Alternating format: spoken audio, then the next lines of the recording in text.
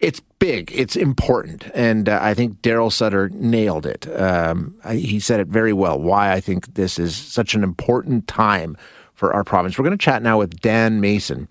Dan is a professor in the Faculty of Kinesiology, Sport and Recreation. Dan, thanks so much for your time. I appreciate you joining us today. No problem at all. Thanks for having me. When we talk about this, did you hear Daryl Sutter's comments?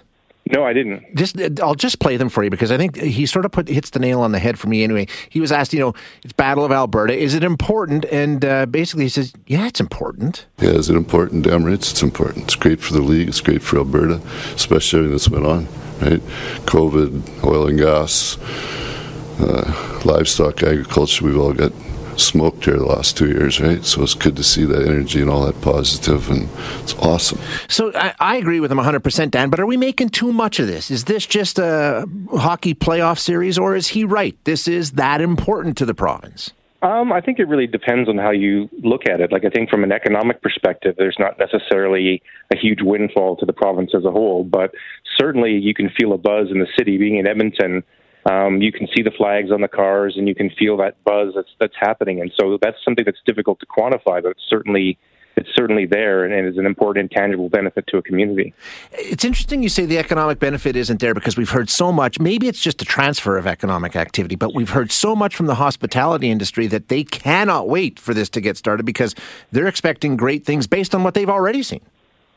Yeah, I think what you're just seeing is people are spending their money in one particular area as opposed to another. So the people that are spending the money at the games or at the bars around the facility are just not spending it somewhere else. And so as a province as a whole, even if you have people from Calgary going up to Edmonton to watch games and vice versa, you're just shifting that money around. However, a city like Calgary might benefit if more Oilers fans decide to make the trip to go see a game down there. But it's sort of a wash for the province as a whole. Provincially. Gotcha. That makes sense. In terms of industries that do see a benefit, and like you say, it's all from the same pot of money, but hospitality obviously is the big one. But is there spin-offs? Are there other industries that are sort of, hey, this is going to be a windfall for them too?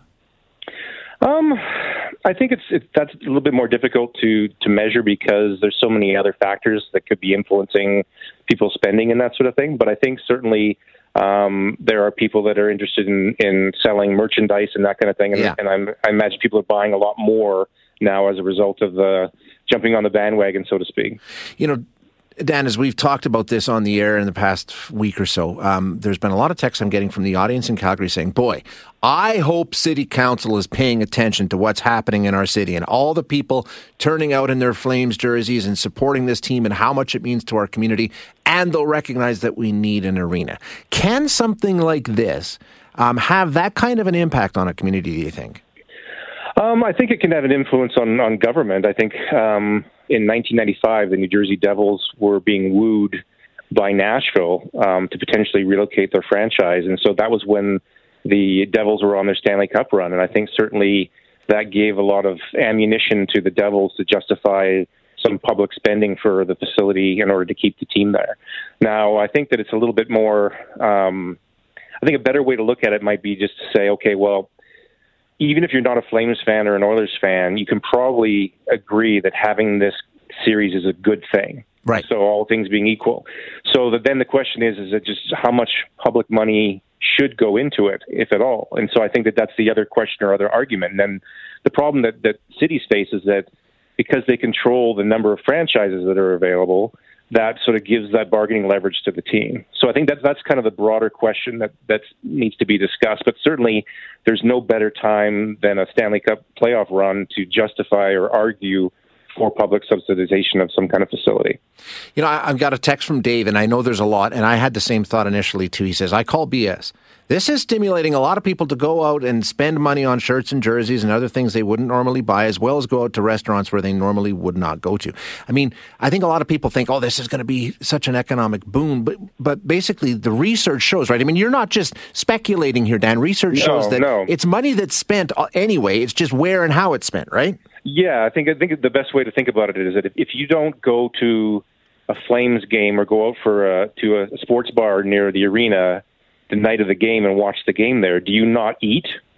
Right. You just stay at home in the fetal position and not, so what's happening is that you're just seeing a drop in the economic activity that's usually dispersed throughout the community. So you'll see a big increase for hospitality in and around the arena, but you won't necessarily see that drop because some people won't go to Safeway and buy groceries. Some people won't go to a restaurant near their home.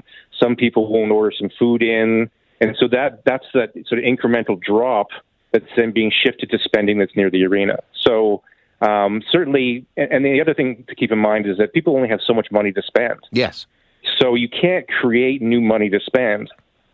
So people have a certain amount of money that they have available to spend on entertainment, and they're more than willing to spend it on the Flames or the Oilers. But if they don't go to that Flames game or Oilers game or go to that sports bar, they will spend it on something else. They're going to a concert, they're going to a movie, they're whatever the case may be. Yeah, whatever it happens to be. It's just because it's dispersed, you can't see that drop elsewhere. You can only see the gain around the arena or at the arena. Makes sense. Okay. We talked about what this might mean to some civic political situations in Calgary. When you take a look at this what's going to happen over the next 2 weeks and the interest and the enthusiasm, the excitement and all this sort of stuff, does it mean more to one city than another? Is winning this series more important to Edmonton than Calgary or vice versa? I'm not sure. I think, each city has its own relationship with its respective sports team. Yeah. So I think that certainly both Calgary and Edmonton have had some lean years with regards to the competitiveness of their team, at least in the playoffs. So I think you couldn't necessarily argue that one benefits more than the other. I think that certainly it's great for the province and it's great for fans all over Canada, for that matter, to see this series and see this game. And I think that the best case scenario would be that the game goes long, the series goes along, and that there's a lot of close games and a lot of exciting games for people to enjoy. I think you take a look at Calgary and Edmonton, and we know both markets are absolutely hockey crazy, and it spills far beyond the cities. It's all across the province. It's all across the West, really. I'm wondering about the league.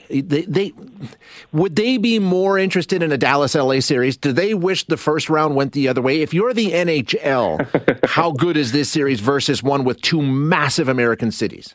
I think at one time they would have been more excited about an LA-Dallas series because they were trying to expand that footprint in the United States or expand that audience. But I think the NHL is savvy enough to understand that the bread and butter of the league is these rivalries like Calgary and Edmonton. And so I think that they're more than happy that the series is going on.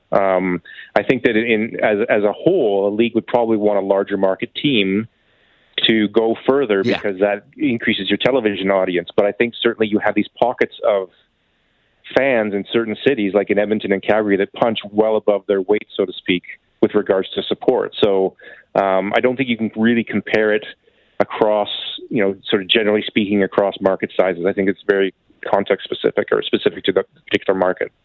It's going to be fun, though, and I'm sure we're all in. Would you dare to make a prediction, Dan?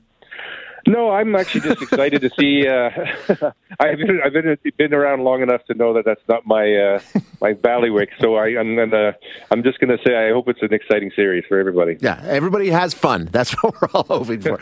Dad, thanks so much for your time. I appreciate you joining us. No problem at all. Thanks.